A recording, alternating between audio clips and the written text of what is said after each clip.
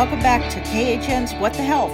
I'm Julie Rovner, Chief Washington Correspondent for Kaiser Health News. I'm joined by some of the best and smartest health reporters in Washington. We're taping today on Thursday, July 30th at 10 a.m. As always, news happens fast and things might have changed by the time you hear this. So here we go.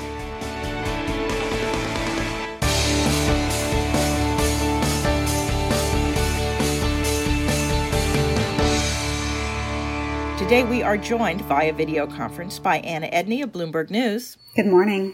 Alice Ollstein of Politico. Hi, Julie. And Mary Ellen McIntyre of CQ Roll Call. Hi, everyone. Later in this episode, we will have our Bill of the Month interview with Markey and Harrelluck. This month, we learn about a new and unwelcome trend if you're a patient, out-of-network billing by surgical assistants. But first, this week's news.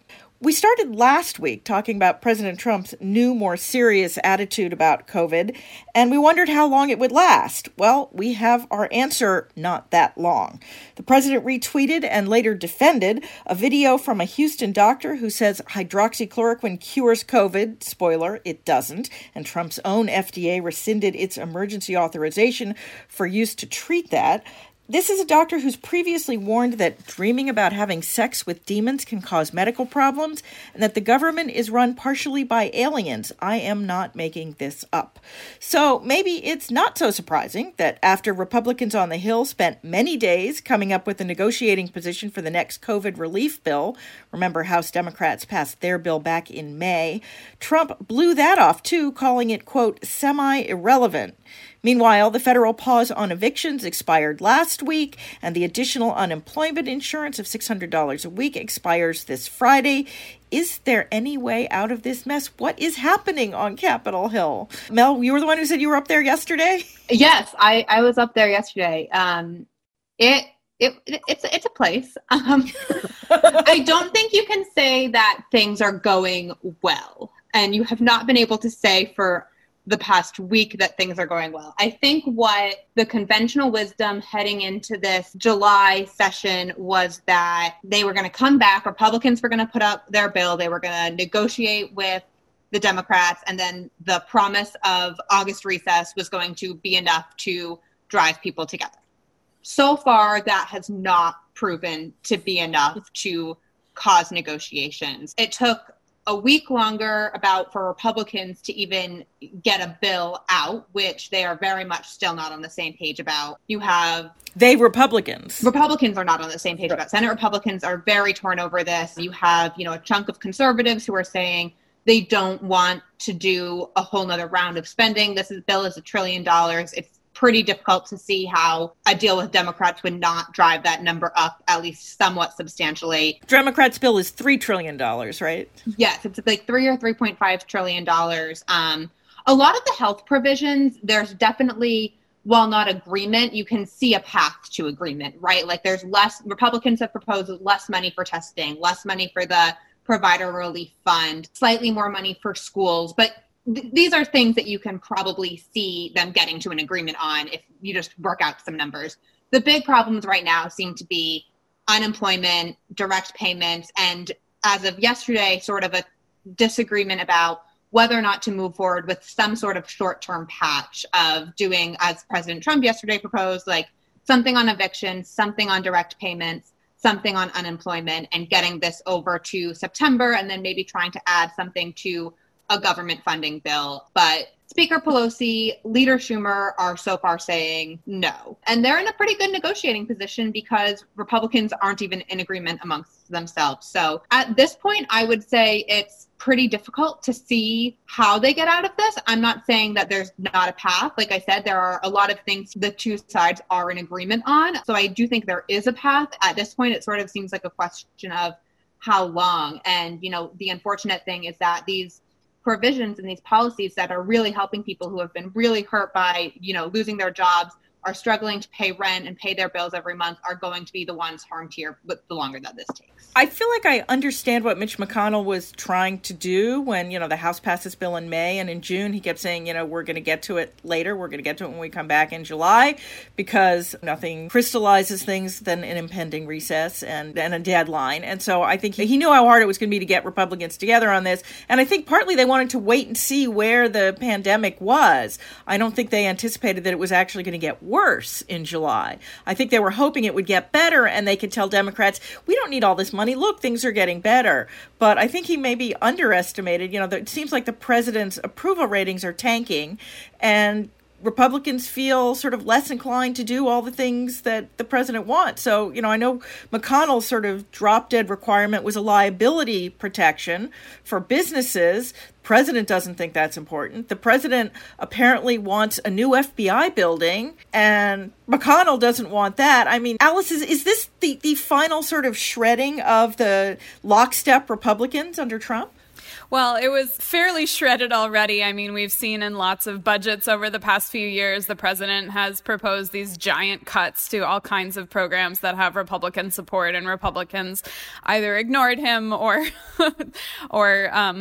managed to work out a deal that preserved some funding. But I think the fear for Democrats right now is if they do agree to some sort of stopgap, short-term thing, or even a scaled down, skinny bill that just extends the eviction moratorium, extends somewhat the unemployment funding, provides some money for testing. The fear is that there won't be another bill, not for months. And so they feel like this is their chance to get what they feel is needed. And what they see is the president and other leaders are demanding schools reopen, but there's not funding for schools to do what's necessary to keep kids and staff safe. We're coming up on a giant election, and there's not funding to make sure that can happen smoothly. And so Democrats sort of see this bill as the last train leaving the station to get all of these things in. And that's part of why things are just going very poorly up on the Hill. Yeah, I mean, I wonder whether the Democrats actually, need to worry about the continued Republican vision of the government as incompetent. I mean, one of the things that we've seen through this is actually with the unemployment that the states were unable to process that many unemployment claims, and they had trouble getting the money out.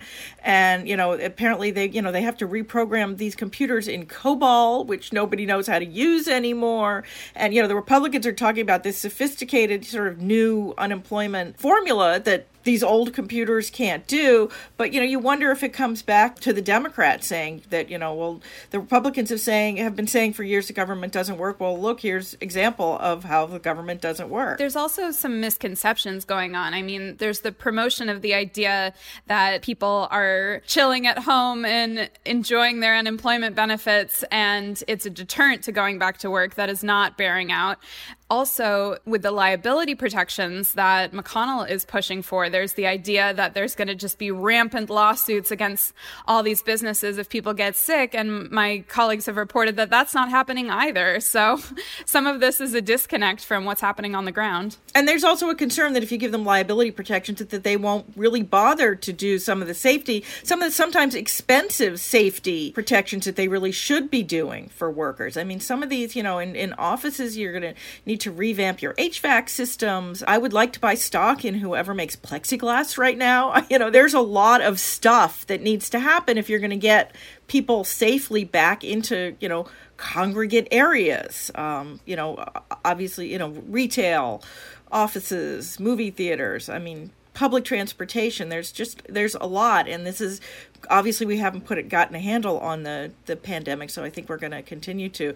Anybody, is there any chance we'll see something by next week, or is Congress going to stick around to do this? I think the only other time they actually bailed on the August recess was to do health reform. It's in fact twice, I believe, they bailed on the August recess to do health reform. But Congress rarely bails on the August recess. On the other hand, nobody's taking vacations this year, or nobody's supposed to be taking vacations this year.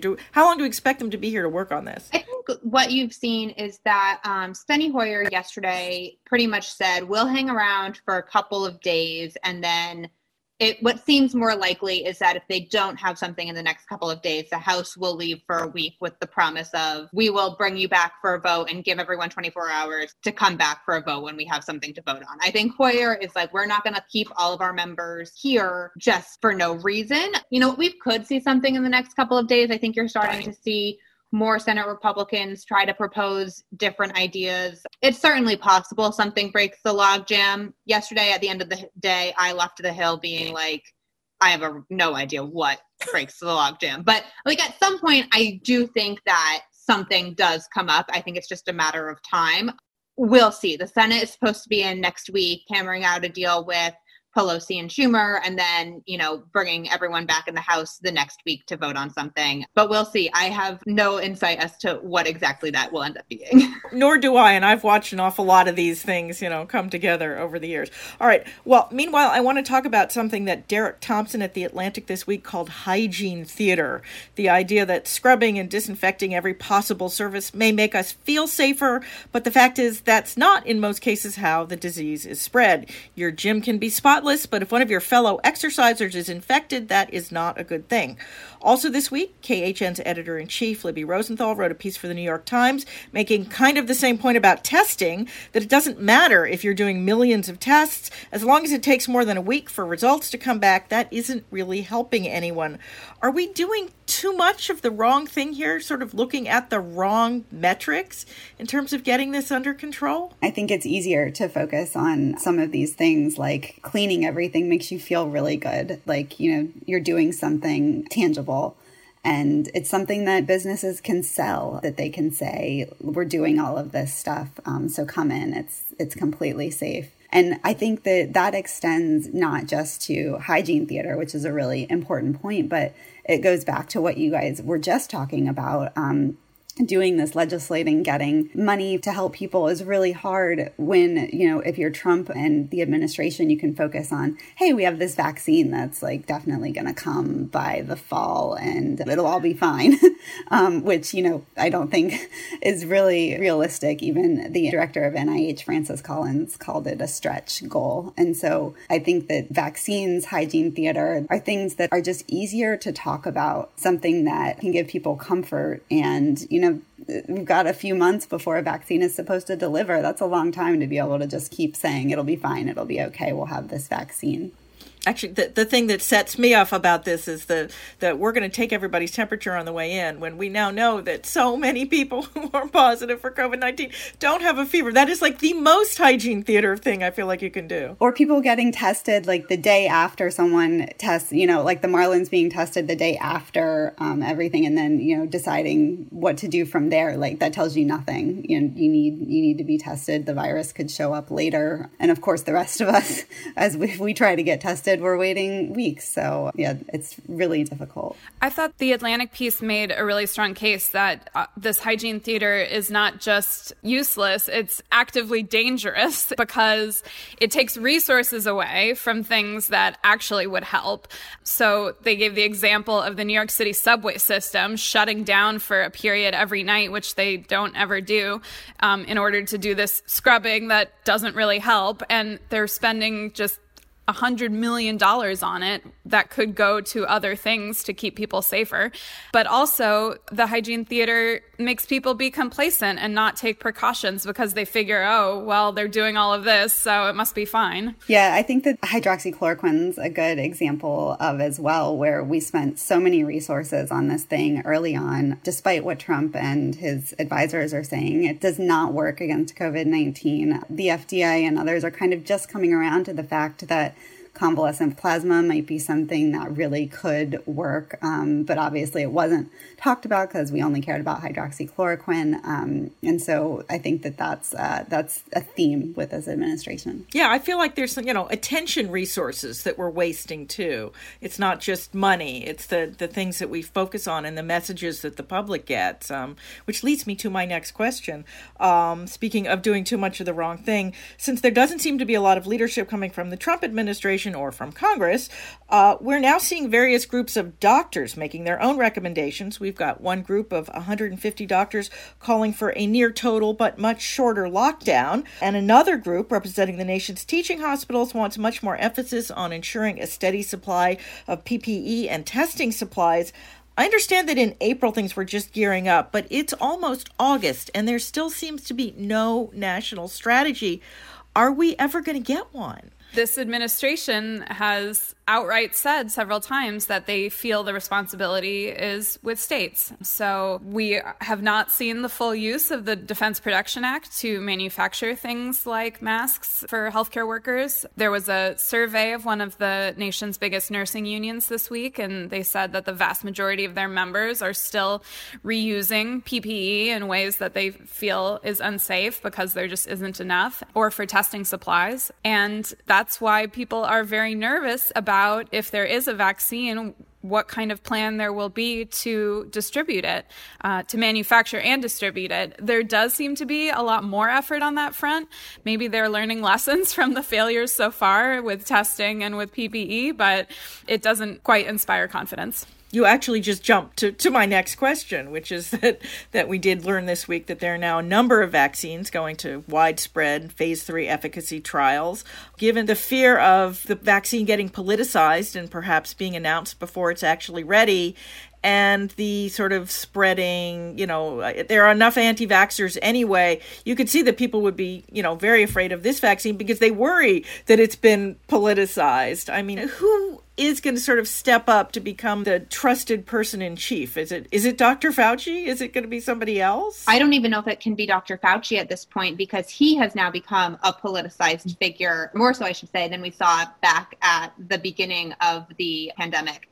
And what's really been interesting with some of the polls that I've seen about would you have a vaccine immediately when it's available is that I think a lot of times we think about the anti-vax movement as, slightly more than a fringe movement, but certainly not the mainstream position. And I think I saw one poll that was like 50% of people said that if a vaccine was available, they would want to wait and sort of not immediately get it. They wouldn't want to be the first person they know to get this. So I think you're really starting to see a lot of concerns. And it's not that this is necessarily, I think, moving faster than anyone had said. I mean, we've heard from Fauci all along that, this would take a year to 18 months, which seems to be roughly the time frame that we're working on if you listen to him and Dr. Collins and how they're talking about this. But it does seem, and particularly among congressional Democrats, a very tangible concern that there is going to be an announcement in October of we have a vaccine. I've been reading this week that, most people are saying we won't know these vaccines that just started phase 3 trials this week. We won't really know for 4 to 6 months, which is, of course, not October. Although I get the good news on the vaccine trial is that, in order to really see if it works, you have to be in places where there's a lot of virus. And we are not lacking in those in the United States right now. Right. So, I think part of the problem is that the administration and the president in particular have blown their credibility. And so because of past statements that have not been true, now when the president gets up and is touting progress on a vaccine, a lot of people see that and say, I would never take that.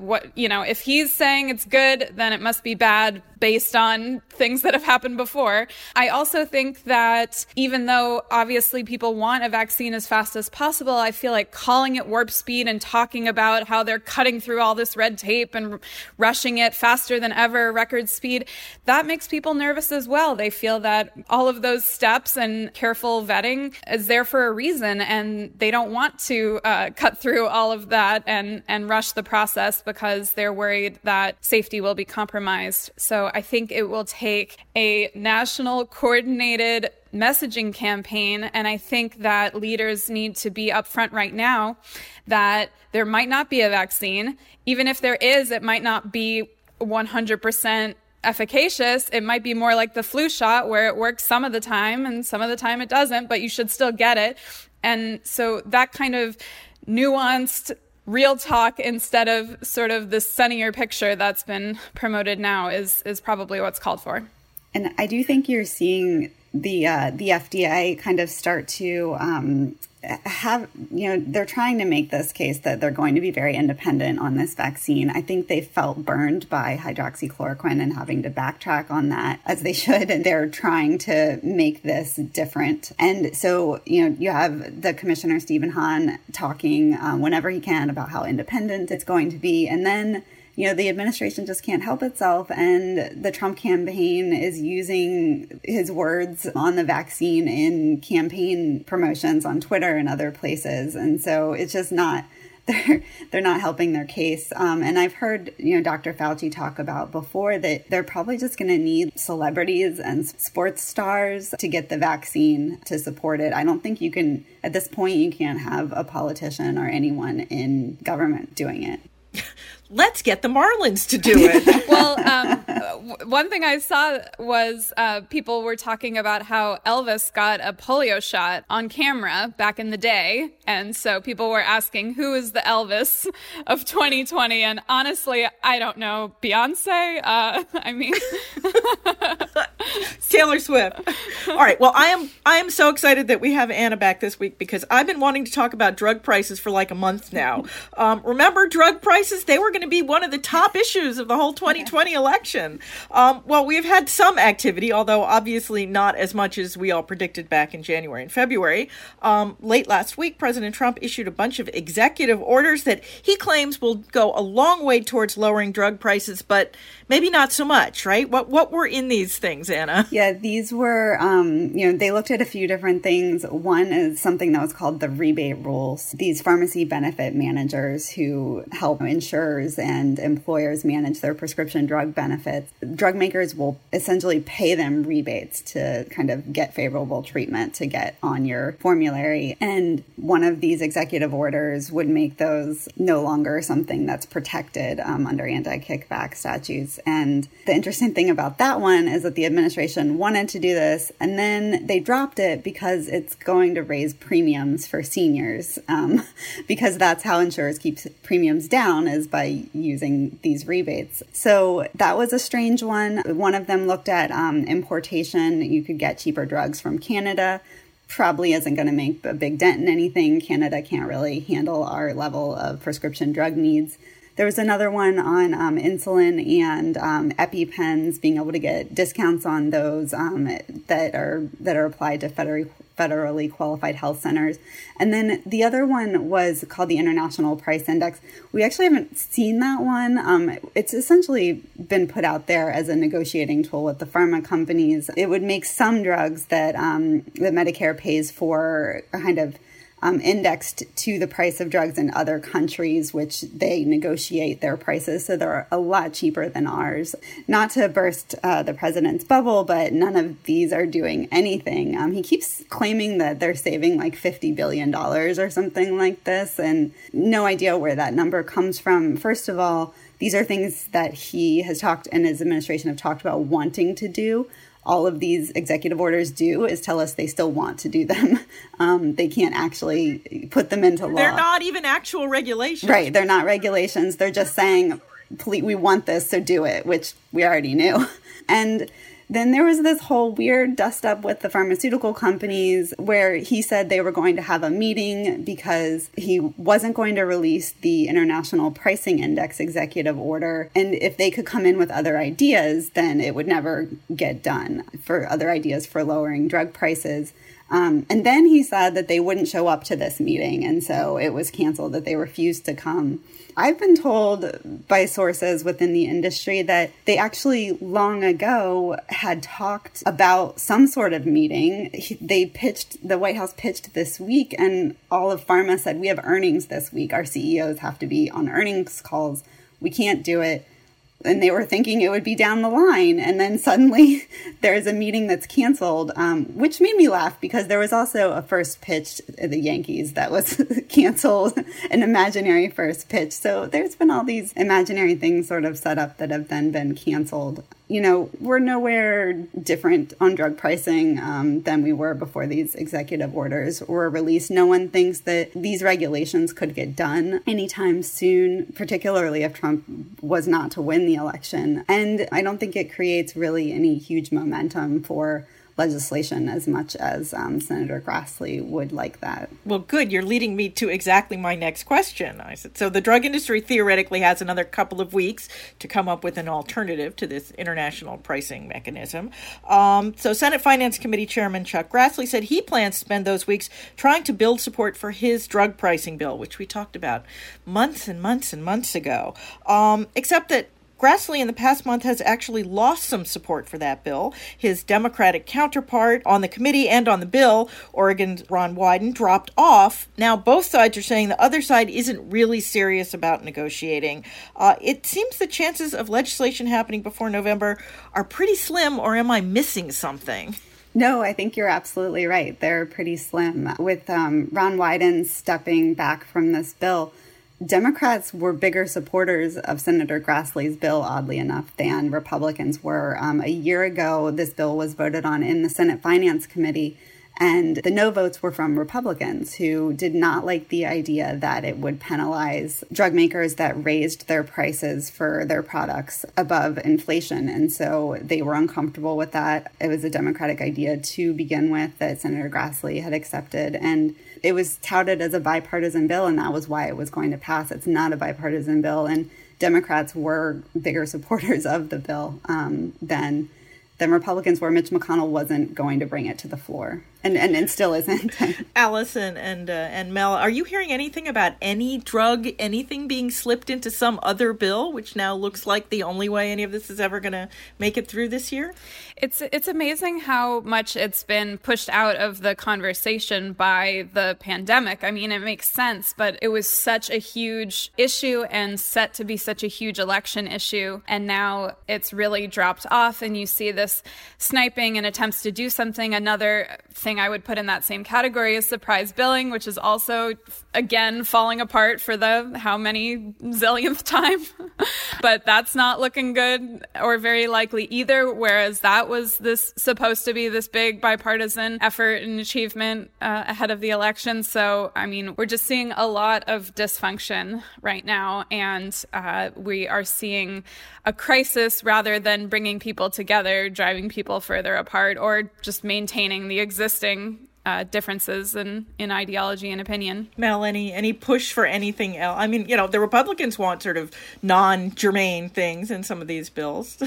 The only thing that I guess I could maybe see is that you've had some Democrats pushing for certain provisions to provide certainty that an eventual vaccine be affordable. That seems a little bit more germane to the COVID talks. You have had, several Republicans saying, we do want eventual vaccine to be affordable. But the argument for not including it earlier in the year was that it was so far off, it didn't need to be addressed at that time.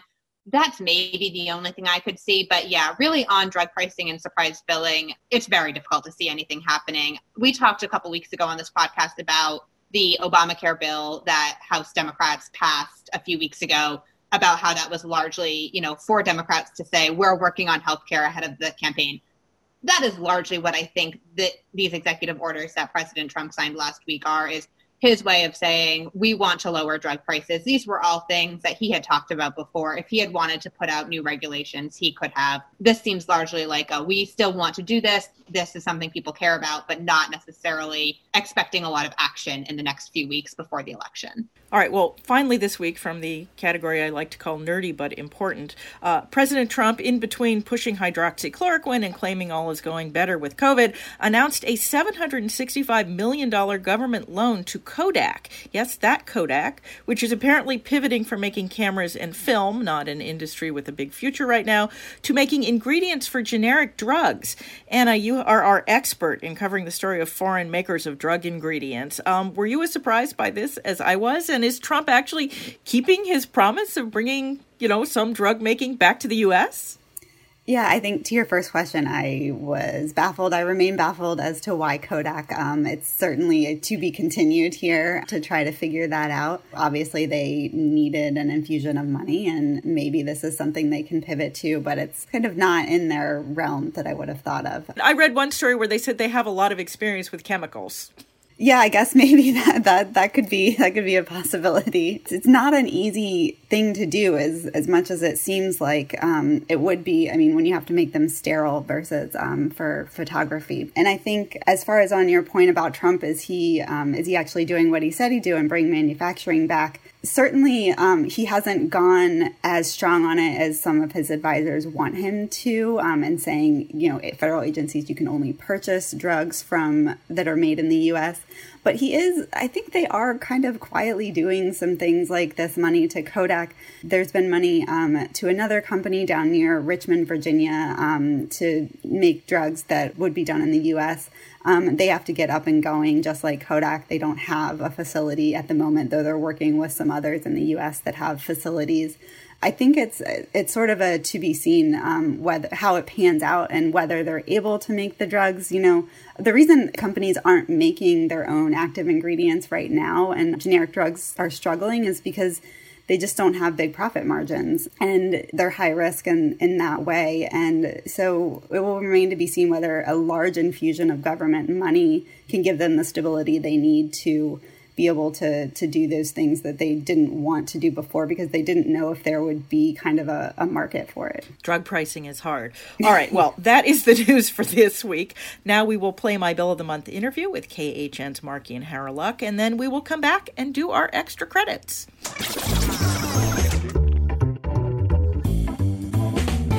We are pleased to welcome back to the podcast my KHN colleague, Marky-Ann Harreluk, who wrote the current Bill of the Month. Welcome to the podcast, Marky-Ann. Thanks for having me, Julie. So for the first time since March, I believe, we have a Bill of the Month that's not about a COVID test or treatment. Tell us about this month's patient and what happened to her. Yeah, so our patient this month was Izzy Benasso, who is a college senior out here at University of Colorado Boulder, and she's about to graduate. And last summer, she was playing tennis with her dad and pivoted awkwardly, reaching for a ball, and she heard something pop. She had torn her meniscus, which, an MRI confirmed a day or two later. And she needed to have surgery. And she went into this very consciously. She found an in-network surgeon at an in-network clinic, at an in-network hospital, and thought she had dotted all the I's and crossed all her T's to make sure that she wasn't going to get a surprise bill. Well, lo and behold, a couple months after her surgery, the Benassos get a letter. And it's a strange letter. They'd never seen something like this before. It comes from Eric Griffith, a surgical assistant, who says, "Hey, this is just a letter to remind you that I was in the room for your surgery." The Benassos were kind of shocked by this. They had no idea this guy was there, but they did suspect why he was sending this letter. He said he was billing Cigna, but they suspected he was an out-of-network provider and that he was kind of, sort of staking out his claim that, hey, if the insurance company doesn't pay me, I'm going to come and send a bill to you. So let's back up for a second. What is a surgical assistant? Surgical assistants have been around for decades. This isn't a new type of provider or anything like that, but it's an extra set of helping hands in the OR. When a surgeon thinks that, the procedure might be somewhat complicated, he can have an assistant that is trained to do kind of some of the more routine stuff to allow the surgeon to concentrate on the technical aspects of surgery. And typically in hospitals, these can be other surgeons who are employed by the hospital or who practice at the hospital. They could be medical residents or medical fellows who are studying this type of surgery, things of that sort. They could be physician assistants. There's a lesser level of medical professional than a doctor who might be very well trained in what the doctor needs help with during the surgery.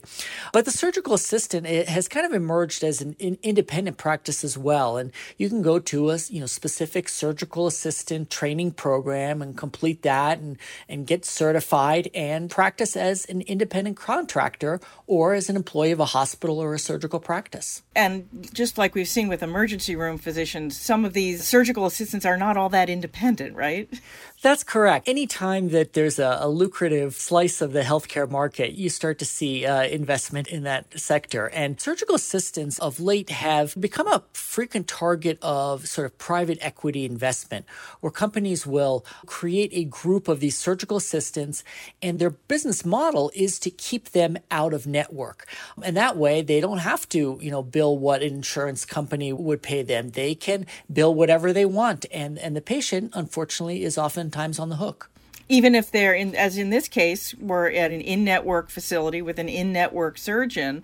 So what did happen in this case?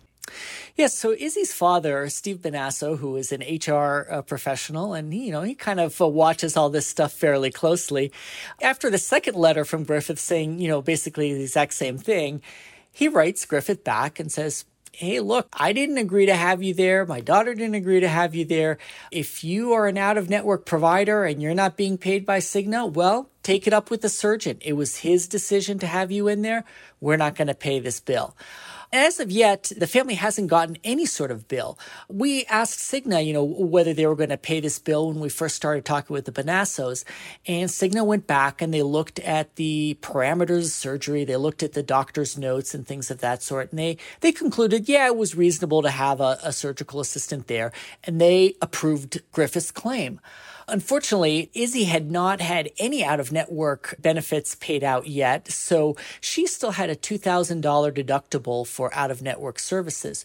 So Cigna, which they wouldn't tell us exactly what they would pay Griffith, but they applied his fee towards the Benassos' deductible. And as of today, the Benassos still haven't received a bill from Griffith, so it's unclear whether he will still bill them, but if he does, they may be on the hook for what he bills them. Right, because he hasn't been paid yet. That's correct. Okay, so what can people do? I mean, it sounds like this, the father's an HR professional. They did all their homework, and yet they still may be on the hook for what is, I guess, the out-of-network deductible is $2,000, which in the grand scope of things isn't as much as some of our other bills, but it's still a lot of money. It is a lot of money, and it's, it's one of the unfortunate things that we've learned about the healthcare system and the way it operates over the past couple of years is that whenever there's an opportunity for profit to be made, somebody will find that. How do you protect yourself against it? Ask before your surgery. Izzy did have a meeting with the surgeon's assistant, not the surgical assistant, but the surgeon's assistant himself the day before her surgery. And so had she asked, is there going to be anybody in the surgery room involved in the surgery whatsoever who is out of network? I need to know now. I'm not okay with that. She might have been able to prevent that bill. So it's tough. I mean, you're going into surgery. You're worried about, what's going to happen. Is this going to go well? Am I going to be able to get back to skiing and playing tennis soon? I'm a college senior. I've got other stuff to worry about. It's tough to kind of think about all these little details, but, smart consumers, unfortunately, really have to protect themselves. All right. Well, yet another case of buyer beware. Absolutely. Marky and Harrelluck, thank you so much. Thanks, Julie. Always a pleasure. Okay, we are back, and it's time for our extra credit segment. That's where we each suggest a story we read the past week we think others should read too. Don't worry if you miss it. We will post the links to these stories on the podcast page at khn.org/whatthehealth. Alice, why don't you go first this week? You have a fun story, I guess. Well, yeah, so my colleagues on the Congress team have been covering the fallout from Congressman Louis Gohmert testing positive for coronavirus, and it's just really revealed how unsafe things are up on Capitol Hill.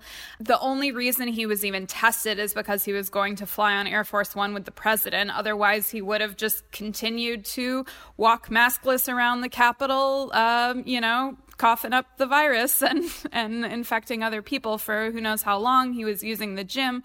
He was going to hearings. He was around the Attorney General without a mask this week. They also reported that he was among several Republican congressmen who have required their entire staff to come into the office in person.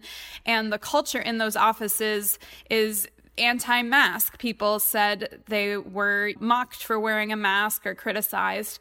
And so this has really kind of prompted a overdue reckoning on Capitol Hill. There's now renewed discussion of whether there should be more testing of members, given that they're still flying back and forth every week from their home districts. There's discussion of whether that should be happening. Maybe they should just stay in Washington until they get some stuff done and then go home. Although Gohmert is one of those, I had not realized this is one of those congressmen who sleeps in his office. He doesn't have a place to stay in Washington. Right. One creative suggestion I heard is that they could move them into the Page dorms, which are currently unoccupied. But honestly, this is also prompting a renewed debate over members of Congress who sleep in their offices. You know, if they could be putting maintenance staff and the cleaning staff and their own workers more in danger. So the development is that Speaker Pelosi, you know, finally, many months into this pandemic, has ordered mandated mask wearing both in the Capitol complex and in the House offices. McConnell has not done the same in the Senate. He says it's not necessary because everyone is abiding by the rules. Mel can attest that is not true. Not everyone all the time is abiding by mask wearing. So we'll just say I saw at least one House member inside yesterday, right off the House floor chamber, still not wearing a mask. I mean, exactly. And there's ample video and photos from the Hill. And I mean, I've been thinking about this a lot because I, as a reporter, have felt guilty for not going up to the Hill. But after this week, I have resolved to stay away because it just does not feel safe. And I feel like my being there would only, you know, contribute to the amount of people and potential germs circulating. Hopefully the new mask rules on the House side help. Hopefully people abide by them, and hopefully people who are staffers just, you know, making low salaries and trying to get by can be able to do their work in safety. Good. Mel. So my story this week is from The Atlantic, Why Can't We Just Have Class Outside by Olga Kazan. And this story first stuck out to me because I sent what I thought was a pithy tweet about a couple weeks ago saying, why haven't we just had class outside? Like, we always asked to do that in high school. And I think that what really underscores this story, which I thought was great, is that we as a country have rethought how to do so much in the last couple of months to adapt to the pandemic and still be able to have events and some resemblance of normalcy. And it just really feels like we have not given any thought to how we go back to school and how to restructure that as a society at large. As, you know, the president and several Republican officials are saying we should be opening schools every day of the week. Now, is having class outside for the next several months a realistic option? Perhaps not. I grew up in New Hampshire. I am not trying to recommend that starting in November, you know, students should be spending 8 hours a day outdoors in 40-degree weather, but or Arizona right now where it's 110. Yeah. I think there are a very small portion of the country where this would be a reasonable idea for an extended period of time. Like where I'm from, Santa Monica, California, outdoor year round. It's something you can think about type of thing. Like, it's just, this is such a crucial part of getting the country back. And I think that, you know, thinking a little bit more outside the box and more than just like, should students learn at home or should students be in a classroom with 30 other people and infecting, you know, the rest of their community is sort of a false choice. Yes, it does not have to be binary. Anna. Mine is from ProPublica. It's called How to Understand COVID-19 Numbers. It's by actually a former Bloomberg colleague of mine who's now at ProPublica, Caroline Chen. It takes a look at all the questions you might have about all the numbers that are out there and tells you how to interpret them and how to handle what we don't know. And Caroline has been doing this throughout the pandemic. So I thought listeners, not readers, might be interested in me flagging her name if you're trying to talk to family members or just kind of baffled at ways to discuss this that are really clear. And she's really good at that. And there's more than just this article, but this was one that put a lot of it all in one place. And so I suggest just going to see what she's written. I will say I am really grateful to sort of what I call the hard science reporters because I'm having trouble understanding the data too. It's not exactly my expertise, and obviously it's important. It was a really good story. All right, well, mine is a piece from the New York Times. It's called Disability Pride, The High Expectations of the New Generation by Joseph Shapiro, and it's about the 30th anniversary of the Americans with Disabilities Act. I actually met Joe Shapiro, whose day job is at NPR, when we were both covering the passage of the ADA in 1990. It took more than a year. He was working for U.S. News and World Report at the time. I was working for CQ. It's a really interesting look at what the ADA has and hasn't accomplished in its 3 decades, and how a new, even more activist generation of people with disabilities are trying to assert their rights to live and work like every other American. If you read only one piece on the 30th anniversary of the ADA this year, I think it should be this one. So that is our show for this week. As always, if you enjoy the podcast, you can subscribe wherever you get your podcasts. We'd appreciate it if you left us a review. That helps other people find us too. Special thanks, as always, to our ace producer, Francis Ying, who makes us sound okay even when we are all in different places. Also, as always, you can email us your comments or questions. We're at whatthehealth, all one word, at kff.org, or you can tweet me. I'm at Jay Rovner. Mel? At Mel McIntyre. Alice? At Alice Olstein. Anna? At Anna Edney. We will be back in your feed next week. In the meantime, be healthy.